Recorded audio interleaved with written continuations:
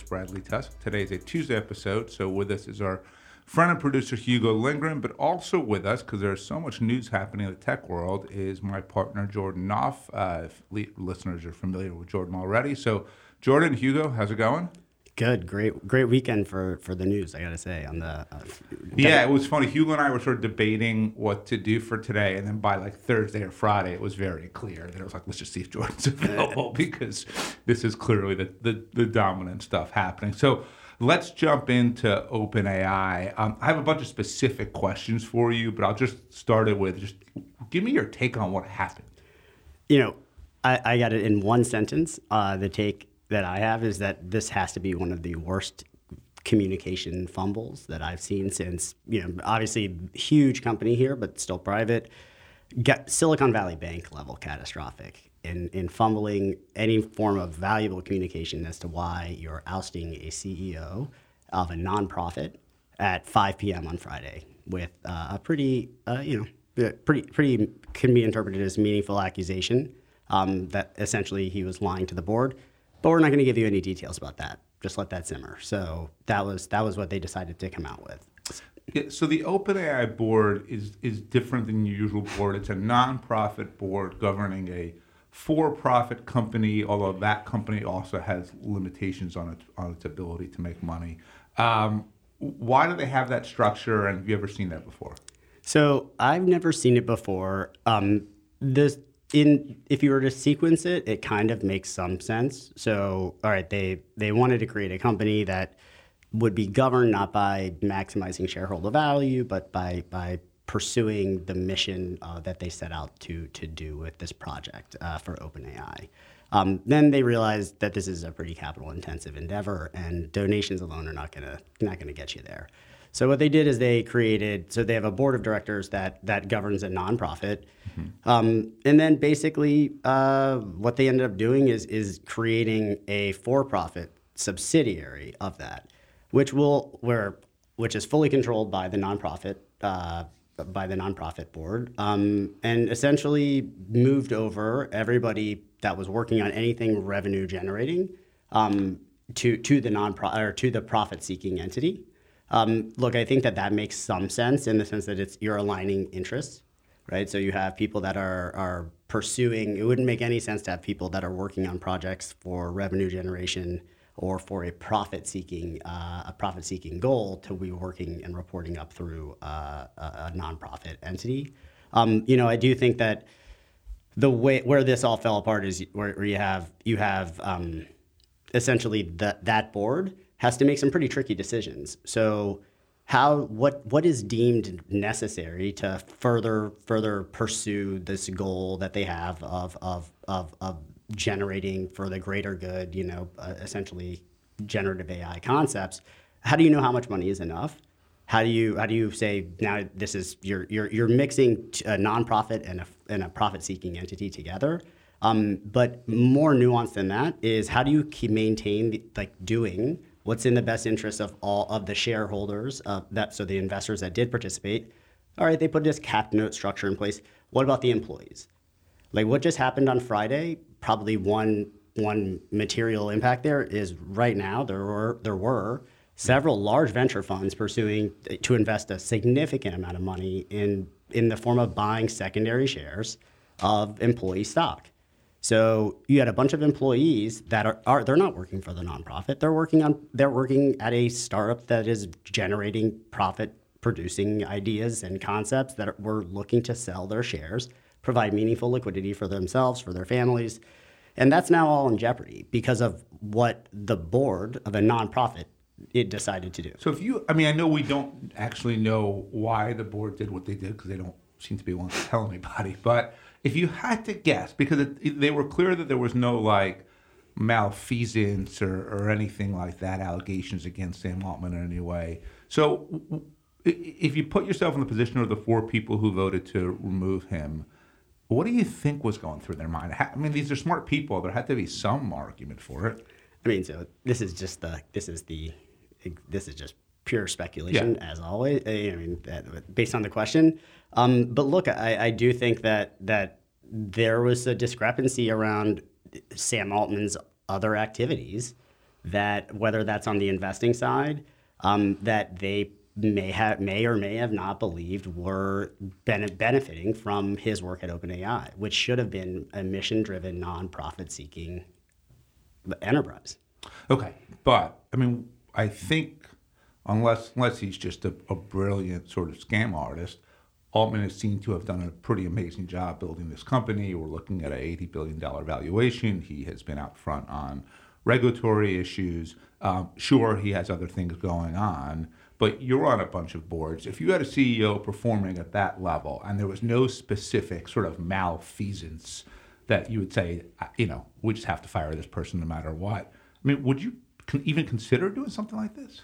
I mean, well, I think it's really difficult to compare those two, because the boards that we're on are, they're profit-seeking companies. They're for-profit startups that eventually hopefully become very large businesses. They're no longer startups anymore, but their interests are the objective of the board is to, really at the highest level is to ensure governance is in place and provide strategic guidance and insight to the founder and the management team with the sole responsibility that acting in all stockholders' best interest. So everybody from, if they're investors, from the other preferred investors that came into the round, all the way down to the employee that has the smallest number of shares on that cap table. That's who they're responsible for. So they have to put themselves aside, and it's a fiduciary responsibility. So it looks like, again, we don't know, but you kind of think that based on who the four people are and their kind of more broader public policy kind of roles in society, that they were maybe thinking about this from a macro, we want to make sure AI doesn't do harm to the world, and maybe they didn't have confidence that Sam Altman was sort of driving the ship in that direction. But let's say that was what they were worried about. That's got nothing to do with the best interests of the shareholders, right? So didn't they violate their fiduciary duty? Well, it's interesting because that's what I just described as a for-profit company. So here, their mission, their fiduciary obligation is to, at a nonprofit.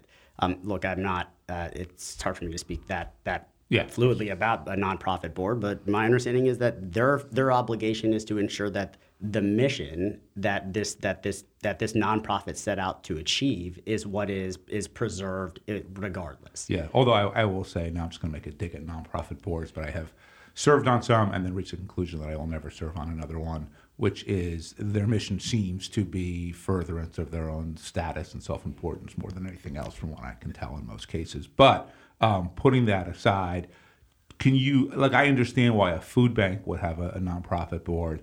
I would imagine that this structure will probably never be tried again in this way because it's a disaster. Well, look, I think it's a disaster mixing the two together, as you just said. Like the alignment of incentives is pretty much, it drives almost everything. If you can properly align incentives within any organization, you can achieve success. I think here you have a bunch of people running in a bunch of different directions with a tremendous amount of spotlight on them and a tremendous amount of dollars in the bank. And so I think that there's no doubt going to be a lack of trust. Are you doing what's in the best interest of this pre-described mission? Or are you doing what most humans do, is what's in the best interest for themselves? So Microsoft owns 49% of OpenAI, and yet it seems like over the weekend they asserted control and that they put in someone from Twitch, which they own Amazon owns Twitch, right? So you had,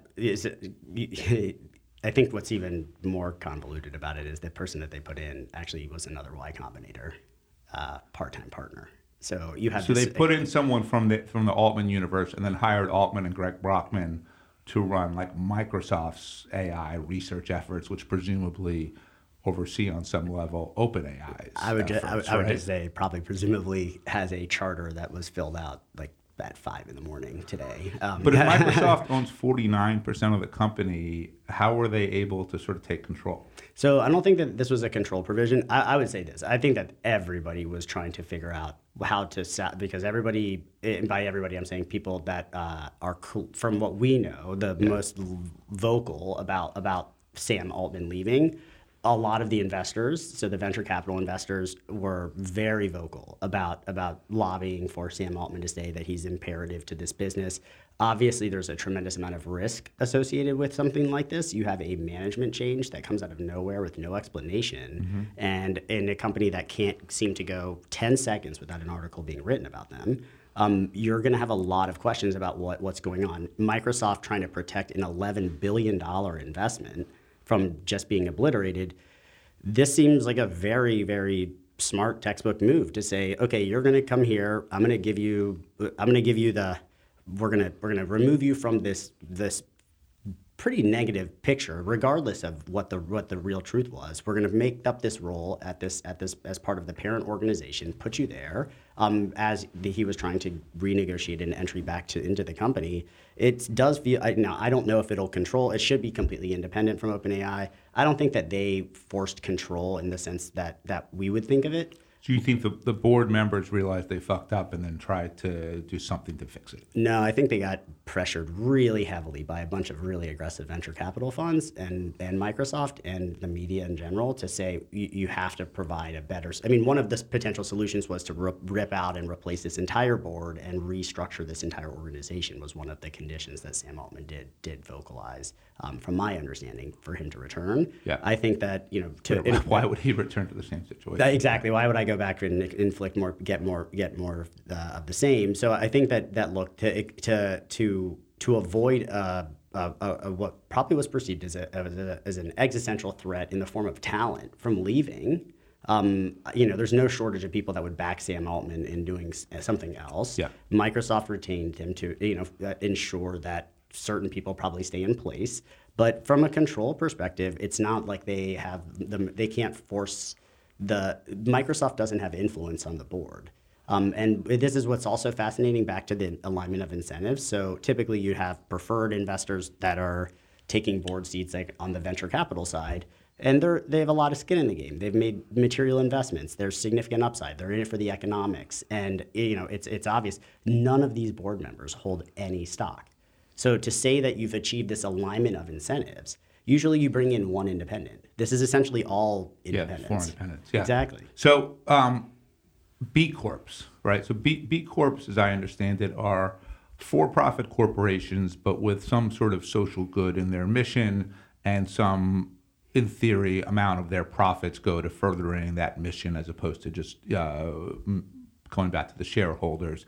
Do they run the same kind of risk here? I don't think so. Honestly, I think that the bigger risk with the B Corps are that people realize that what is this besides just a logo and probably some sort of mission that is not, you're not able to actually. There's plenty of companies that are B Corps that I don't see any reporting that they put out. There are venture funds that are B Corps. I don't know what reporting. Okay, so your argument isn't that B Corps aren't really successful, it's that they are indistinguishable from regular for-profit corporations. Nah, I think maybe the same. I think that it's like that's it. You made you said the right things on an application. Distinction without a difference. Exactly. Right. We're going to try our best. So you would say, in the way that you view ESG, that's different than the way that you view a B Corp.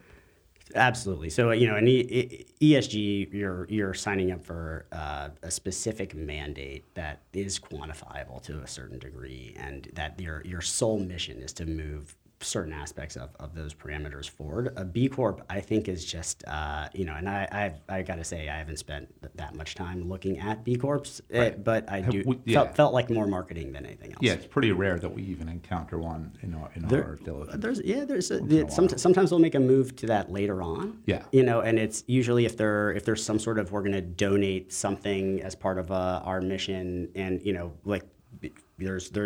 or if there's a fund that's in existence that does, we're investing in traditional technology, but we're also we have this climate initiative. There's a few venture funds out there that have kind of made that move, but it did feel like more of a PR move than anything else. So the other big story in tech over the last few days has been Elon Musk's comments that were perceived to be, I believe them to be, highly anti-Semitic, and has led to a deluge of advertisers fleeing X or Twitter or whatever we want to call it. So if a CEO in our portfolio asked you whether they should continue advertising on X. So let's just assume in this case they're already advertising on it.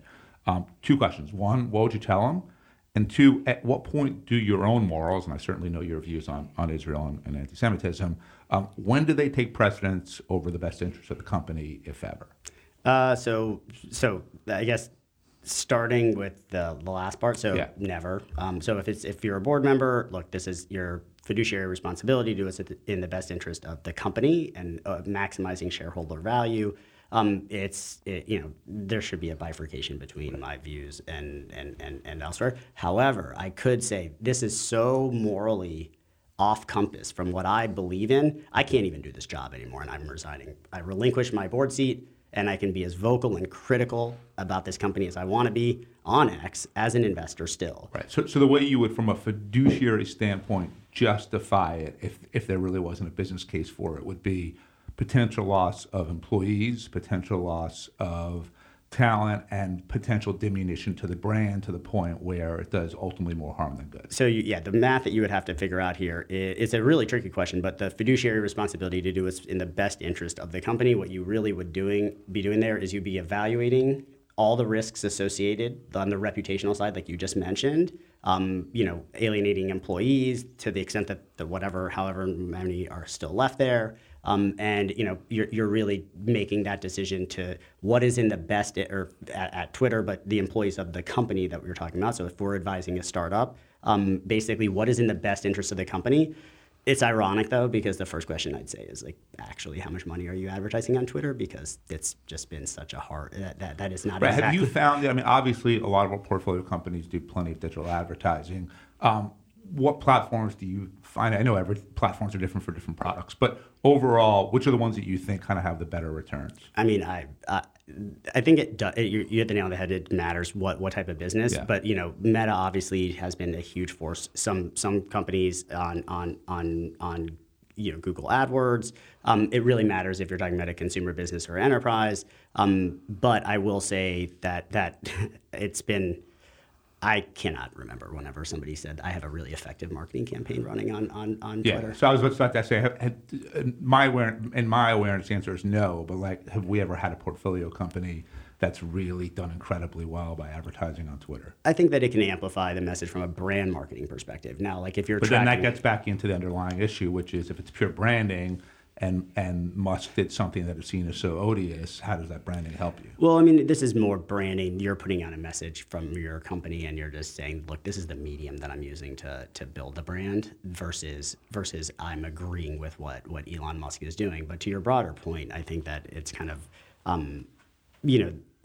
whatever happened on Friday was just, I don't think that there was much thought as to what level of responsibility, what the impact would be on the employees at Twitter, what the impact would be to the advertisers of the platform, and it just felt like it was something that was just out there to grab attention. And is this ultimately just another blip in the chaotic world of Elon Musk, or does this continue to do long-term damage to Twitter, which I know is still now a privately held company again? But for example, and not that my tiny following makes a difference, but I had been sort of queasy about being on Twitter already, and then when he made these comments, I decided we would remove our platform, and that's happening this week. It won't affect Twitter one way or the other. But do you think that he has sparked a trend that will be really hard to get out of, or do you just think he's kind of like Trump, where it's just up and down all day, every day, and it's all Teflon?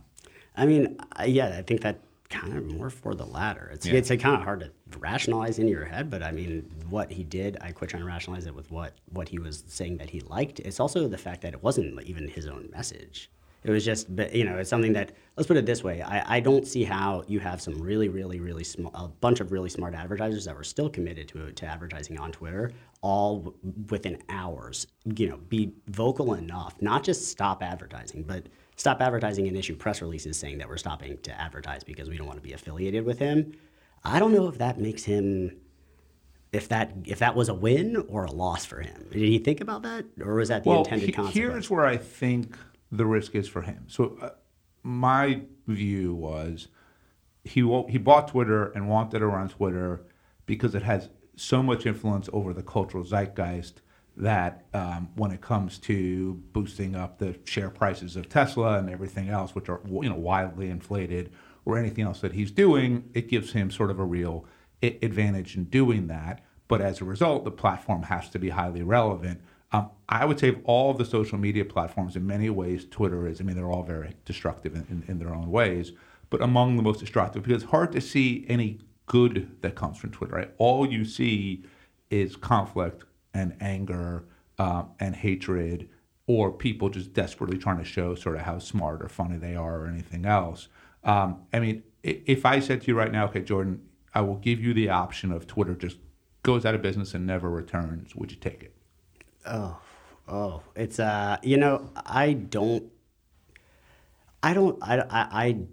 it's really hard for me to give you an answer to that, because there are aspects where I think Twitter does a good job, and I'm referring to it as Twitter, not X here. But they do a great job of allowing people to really communicate in a concise way specific views. There are certain points in time I think that Twitter serves a great role for local news. There's a lot of use cases where you're not going to be able to find that information anywhere else. If you're if you're stuck in an airport, like, you're going to figure out why you're stuck there on Twitter. You're not going to wait for CNN to tell you. And I think that there are some really strong use cases there. I also think that there are in examples just like this that there are toxic messages getting through, that you have a leader of the company saying, I don't care. That's a big difference. But I think that all of these platforms are they are real. This is a really tough question. You're talking about censorship versus allowing TikTok to deliver the Middle Eastern message in all its history in 29 seconds. I would certainly ban TikTok from the U.S. if I were the U.S. government, because, China is deliberately sowing all kinds of discontent here in the U.S. by promoting the Hamas message, and therefore a lot of the protests that we see out there among young people are the direct result of misinformation on TikTok and not actual facts. Do you think that they're actually seeking facts? In 29 seconds, can you get to a fact? No, but I think that they just sort of take in whatever they're being shown and then internalize it. And if the medium and message is powerful, and some of those videos can be very powerful, then that produces the reaction that we're seeing from lots of young people. And then those young people just create other misinformation that they hide behind fake names and not really put their face out there, and then just amplify it. People endorsing Obama bin Laden's letter justifying why 9/11 was a good thing and everything else. And the vast majority of them were in diapers whenever that actually happened. Right. So in September, it looked like there was a glimmer of hope for venture. There were IPOs for Instacart, Klaviyo, Arm, and there was at least this moment of like, okay, is the tide turning? And the answer, from what I can tell, has been no. Those stocks haven't performed particularly well. There hasn't then been sort of another round of IPOs even being announced, let alone happening. So did they just come and go? And is the market kind of where it was over the summer and spring, or do you think things are opening up? So I think you got to look at things in kind of two different buckets. I think that obviously the valuations for companies going public via IPO are at like 10-year lows, and that's a function of just the multiples that they're able to command in the market. So I think the demand there is relatively low. There's just not that much investor enthusiasm for it. A lot of that has to do with interest rates and other macro aspects of it. In contrast to that, the M&A market has picked up. So has it picked up because there's real aggressive bidding for companies, or are companies just basically about to go out of business, so they're just selling to somebody else? So this is more the established company I'm going to acquire. I'm going to do you're more often than not exit in venture is not a 25, 50, $100 billion IPO. Right. It's going to be like a sub $300 million M&A transaction, right, that can still make a lot of money for a lot of investors. It just matters how long it took. So these are not acqui-hires where it's just let's get the engineers a job, which are still really important, but consolidation that's occurring within the industry. I just think that your bigger corporate acquirers are getting a little bit more comfortable with where the economy is and their bottom line. They've re-baselined their forecast, and they're now becoming more acquisitive. Right, and they've held on to a lot of cash. And absolutely. So that was what I was gonna, and they're sitting on a ton of cash, and they're so I think that part is what is interesting, and that is helpful. That will drive some liquidity back into the market, but like the where this starts to become how this flows through the system is without the IPOs, without the bigger returns, without without more distributions happening to venture capital. There's just less access to liquidity from the investors that we go out and raise money from. Right. So you start to create this a little bit of a cycle. It's really interesting to see the way that venture investors like ourselves are reacting to it. So if you're back in 2015, 2016, which is kind of where it feels like we are today, you wouldn't really underwrite companies to exit at some of the crazy valuations that they were exiting at a $50 or $100 billion enterprise values. You're looking, a total home run should be $2 billion, sometimes $1 billion. And so to do that, you need to still retain a lot of ownership in those companies. So at exit. So what's happening is seed rounds are still competitive. Those valuations are really, they've been quite sticky.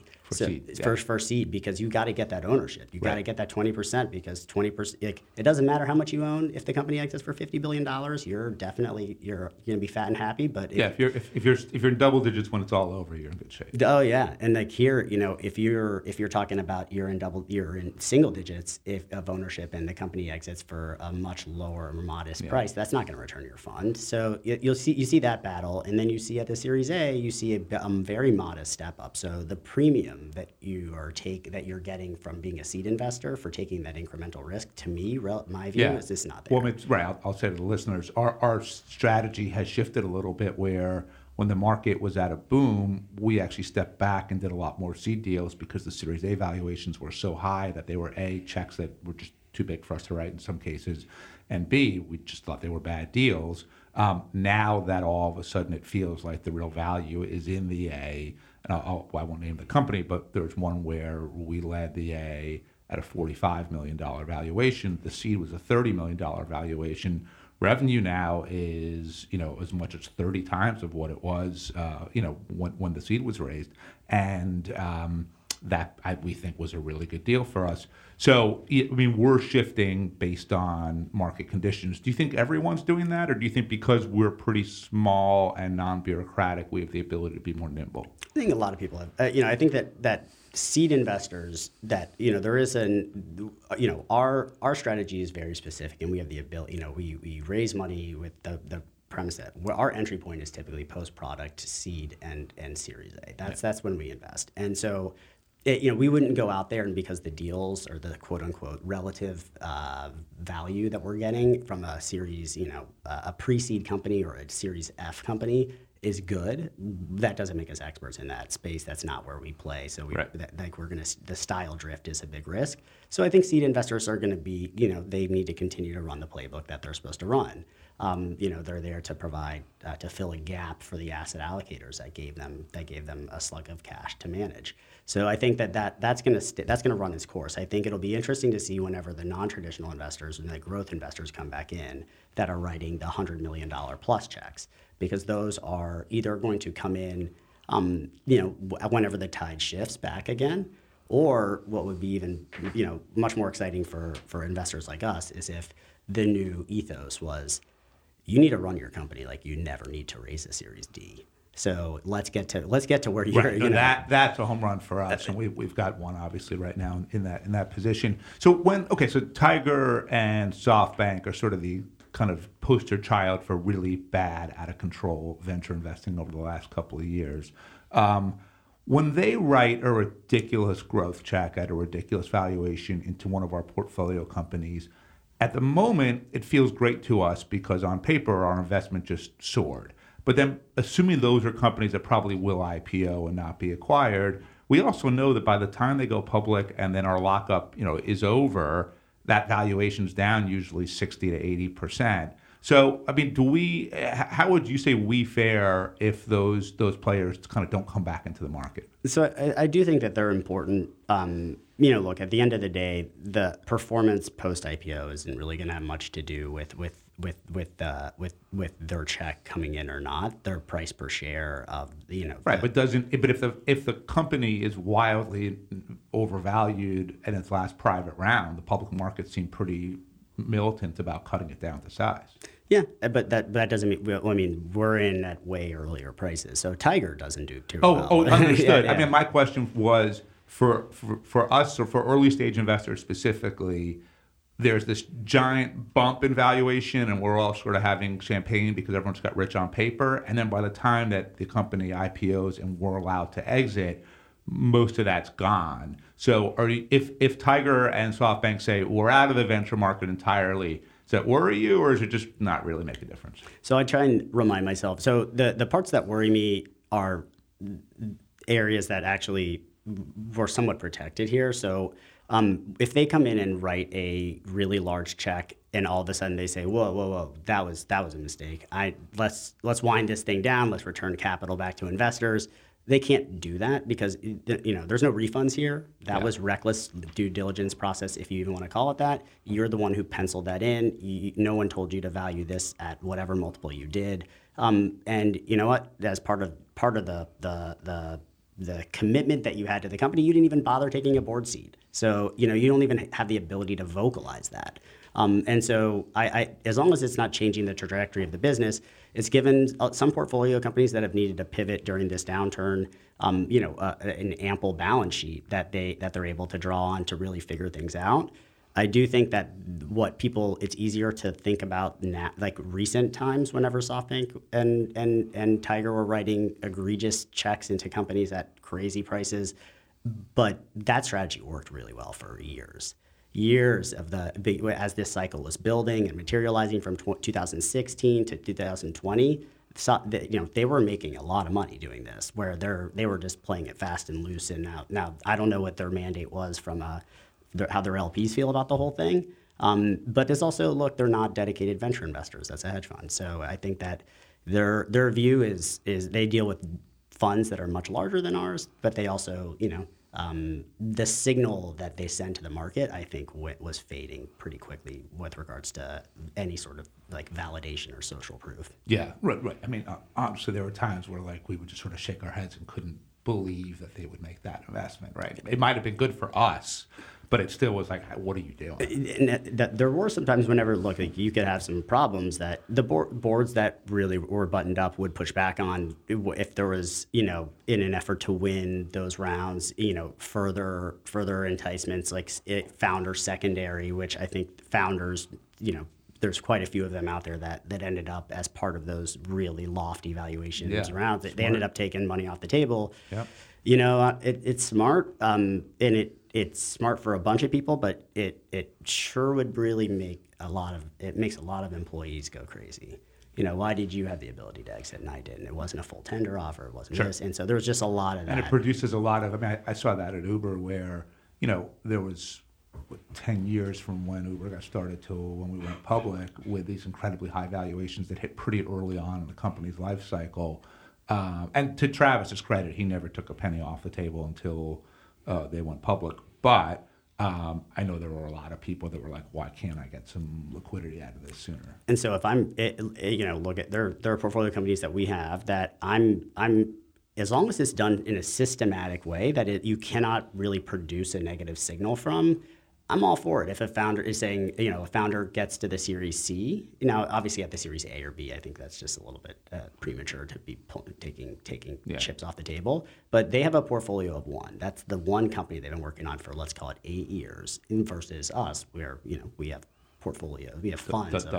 Exactly. Yeah. And so, here I think that there is a real risk of founders that are, they're team players, but they also have a team at home that they care that they need to put food on the table for as well. And by the way, sometimes it's a win-win where we are very happy to buy up employee shares in secondary. Look, you sell 5% of your shares into this round, and then do it again at the next round. Don't change it. Don't play favorites like, ooh, this is overpriced or this is underpriced. If you're going to sell a de minimis number of shares, but it's going to be a de-risking event, that's just being a smart manager, and that's something that also prevents founders from potentially pushing for an exit at an artificially low point in the market. Right. So we're now on the 2024 election cycle. Today is President Biden's 81st birthday. So happy birthday, Mr. President. I suspect he wishes it was not his birthday. So from a VC standpoint, right, if you had to sort of assess the tax and economic policies of Trump, which are perceived to have been good, even though I would argue Biden's actually done a pretty good job as a steward of the economy, versus the stability of Biden. So let's say that, because I do think a lot of people, or at least believe that their lives were better off under Trump. So if you said, okay, we like his policies better, but he's who he is, right? And no one has any under misconceptions about who he is. We don't like Biden's policies as much, but we've certainly had a lot more stability. From a venture standpoint, which do you prefer? So, I mean, there are some specific aspects. I mean, from a venture perspective, it's, there were some increased taxes. Donald Trump, for as much as people think, that the investor community loves everything that he's done, he did increase taxes on specific tranches of carried interest if that's being held for less than 3 years. That was highly unfavorable for us. But there are parts of it where I think it did favor venture invest. I think in particular a lot of initiatives that were underway to kind of increase the aperture for investing into private companies. Yep. And what was made available. I think that it didn't hurt the fact that kind of the fiscal policy, that spending never felt like it was an endless wallet that we were just spending money on everything. Too big to fail. Exactly. And so I think that now we're still in that situation. I think that the line that Trump would say that probably resonated with the market was that we're going to grow our way out of this all the time, right? That's a pretty good political answer. I don't know. Like the but Biden. Can you grow your way out of it? And again, COVID was a unique situation, and the federal government pumped trillions of new dollars into the economy, which I would argue was necessary and actually kept things relatively stable in a really scary time. But can you ever pump that much money in the economy and not experience rapid inflation? Yeah, I think that when was the last time that we didn't pump that much money into the economy? I just don't know if you're right, and that's like the deficit is basically seen as like a joke that we don't ever have to repay. Mm-hmm. But at the same time, that I don't have a recollection of other than maybe like a really massive war where we've pumped that much money that quickly. So I think it just takes different forms. Well, as far as it goes from a venture investor perspective, whatever leads to lower interest rates probably is going to benefit us the most, right? Because that's gonna really drive up the demand on the risk curve for from fundraising, from our perspective, from our portfolio companies' perspectives, from a liquidity perspective. That's just going to if you hold financial assets, you're probably going to be better off with lower interest rates, or at least in a decreasing rate environment. I'm not sure that there are just some aspects that I just don't think make that much sense to me on what Biden has really kind of stood for on economic policy, and I think that his competition, he's trying to be a champion of entrepreneurs and small businesses, yet he's by lowering barriers to entry and increasing competition, what's ultimately better for consumers been driving down prices. It's a pretty hawkish view on M&A activity, which makes it harder for us to exit companies, and therefore that's a negative for that. Now, for an entrepreneur that's not running a venture-backed business, I understand where that's coming from, but for us specifically, I think that less of a hawkish stance on M&A would be highly favorable. I don't know. I was going to ask you this question. Does this whole so you got trickle down economics, which is, let's just call that let's call that the Trump era stance, and then this let's trickle outwards, from outwards in, or although to your point, Trump's spending was really no less wild than Biden's, and again, but that was pandemic driven, right? And some of it was pre-pandemic, but some of it was pandemic, right? It's interesting, right? So if you look at it, I kind of the same conclusion as you, which is the single best economic indicator for venture capital or interest rates, right? And therefore, higher inflation, which is something that the public and the voters really hate. I mean, one of the reasons I would say Biden's in trouble right now is because people have experienced inflation. The rate of growth is certainly slowing, so that's softening, which is good. but it's not like prices are going down either. And people really feel that, and they internalize that, and they vote on that. So the minute that inflation starts to go up, the Fed reacts by raising interest rates to try to cool spending, and then that's really bad for venture and IPO and multiples and everything else. I guess what you have to weigh it against is, let's say that we hadn't pumped, and it was like $4 or $5 trillion into the economy during COVID. Where would we be right now, right? So arguably inflation would be lower, interest rates would be lower. That would be better for tech and for venture.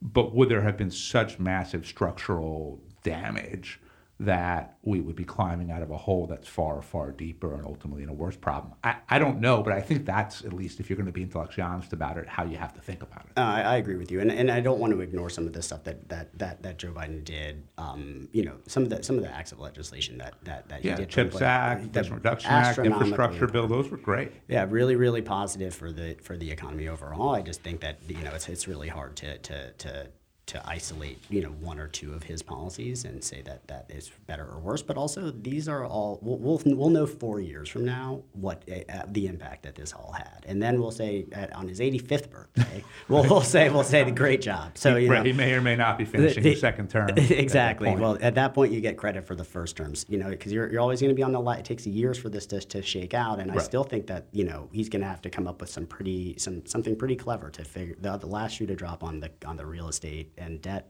that debt crisis that is looming in the newspapers every day. Yeah. There's going to take some fancy footwork to get out of that. So I want to end on a local thing, but it's interesting. So the markets, when it comes to the markets, perception and reality matter kind of equally, right? And then when it comes to local government and things like crime and quality of life, I would argue, again, perception and reality kind of matter equally, right? So you've been a New Yorker for a long time now. We're suffering from a massive migrant crisis. We're suffering from a massive quality of life crisis. There are huge pending budget cuts that are going to reduce police, sanitation, all of the things that kind of make education, the city, function well. And a mayor under investigation by the FBI. So if New York is in bad shape right now, how does that affect the New York City tech ecosystem? Is it totally independent, or is it somewhat dependent on how the city's doing overall? So ironically, before we talked about doing this podcast this morning, yesterday I'm on a play date with my 4.5-year-old and 2 other dads, one of which is a founder in New York, one of which is another venture capital investor. Okay. They just happen to be in the same preschool. And so this came up. And because one of them just had has a daughter that has my daughter's age, and then also just had twins last week. His wife had twins. Yeah, exactly. And then the other is, and we're in the middle of the whole kindergarten gauntlet right now. Do you go to public school, private school? Everybody's heard these nightmare stories, and I think that this is where you start to see a major bifurcation, right? So the issue of safety, the issue of education.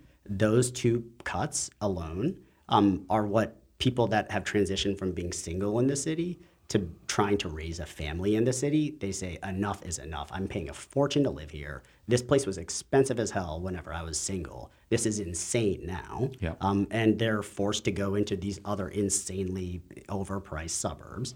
And so I think it's always been expensive, but that's where you're starting to see this quality of life problem. So was the founder saying, if I can't attract the employees that I need because New York, the value propositions, because what you're really saying in a way is it's wildly expensive and not worth it, right? New York is always really expensive, but when the city is running really well, it feels like such a great place to be that people are willing to make that trade-off. To me, it's always worth it. And I think that younger people coming to the city right out of college, or not even just right out of college, just younger people coming to the city to start their careers, it's worth it. And I think that that's showing up. Now, I think that there's also another... So the founder was not at all worried about his ability to attract talent? No, they were worried about how am I going to be on a founder salary without an exit and put 2 kids through private school. That's what they were worried about, and they're not wrong. And they're worried about the safety around, like the public school. What's happening? Or they're cutting the budget for because there are, contrary to common what people think about New York, they think that of course you can't send your kid to a public school in New York City. That is completely not true. Right. There are a lot of great public schools in the city, and I think that a lot of that comes down to where do you live, and that plays a role, and just. Sometimes depends on what you're optimizing for, you're just not zoned for one. And so I think that that part is really that's the challenge, and because you optically as a founder, even if there's a cap on how much cash you're going to take in, and unfortunately private schools aren't going to take options. So in this situation, then, if the founders, who are a little older usually than the new employees, are saying New York's not working for me, but they don't have a problem bringing in new employees because those people are saying the trade-off does work for them, does that result in fewer startups being created here and staying here, or just things just kind of continue unabated? So it's a really good question. I think that we have to bring in other cities as well. So, I think that whether those factors, or other factors cause New York to become just astronomically unaffordable, or personal safety really reaches a critical tipping point, that's one piece of the dynamic. And then I think the other aspect is, families are continuing to move out of the city for the point that we just talked about. But, who else is moving out of the city, and what's that being offset by? And I think that I think New York is obviously, I've lived here for a very long time. I'm very vocal about how much I love it. But I do think that, what this city does look amazing to, there's not really that many options for venture, for technology startups. You want to go to where the talent is. Whenever you're talking tier one technology hubs in the United States of America, you're talking about New York City and San Francisco. And has San Francisco, in what you've seen, suffered sort of new startup creation because of their quality of life issues? I think San Francisco is in dire straits right now. I have seen the number of people that if you're looking at where are people coming from and where are they going, and you're tracking people that are newer in their careers, nobody wants to be in San Francisco. They're all moving to New York. So they still want to be in the city. Let's assume that New York enters a similar doom loop, right, where all of a sudden crime spikes, quality of life gets worse and worse because of the migrant crisis. There's no money to deal with any of it. That leads to the wealthier, something like 50,000 taxpayers in the city pay 50% of the local taxes. More and more of them leave, and you just get caught in this cycle. Why wouldn't New York City's tech ecosystem suffer the same fate as San Francisco's? So, I think that because New York City will not fall. New York City has other major industries that drive the city forward, whereas San Francisco is a completely, from a regulatory perspective, a completely hostile environment to the only thing that drives revenue to that area, which is the technology ecosystem. Right. Here, we're the capital of the media, we're the capital of the financial ecosystem, and technology as well. So I think that we're not a one-trick pony, and I think that that's what will keep this. We will be able to resolve this, and this is every time that this question comes up a lot. I feel like the beginning of the pandemic, and the adage has always remained the same. Like that looked like we were in the peak doom and gloom era, and the city came back faster than any other city out there, major city out there. It's really hard to bet against this city. It really is. And I think that the demand to live here is so pervasive that people will do whatever they have to do. They'll live in the smallest apartment they need to. But I think that also there are longer term projects to increase housing affordability that are underway that will make this a better place for people to stay longer. Sounds good. Jordan, thanks for joining us. Thanks. Firewall is recorded on the Lower East Side of PNT Network, home to New York City's only free podcast recording studio. Let us know if you have a question, feedback, or ideas for a guest. Just email me at bradley@firewall.media or find me on Twitter, or some people now call it X, at Bradley Tusk. And don't forget to pre-order my debut novel, Obvious in Hindsight, wherever books are sold, especially here at PNT Network.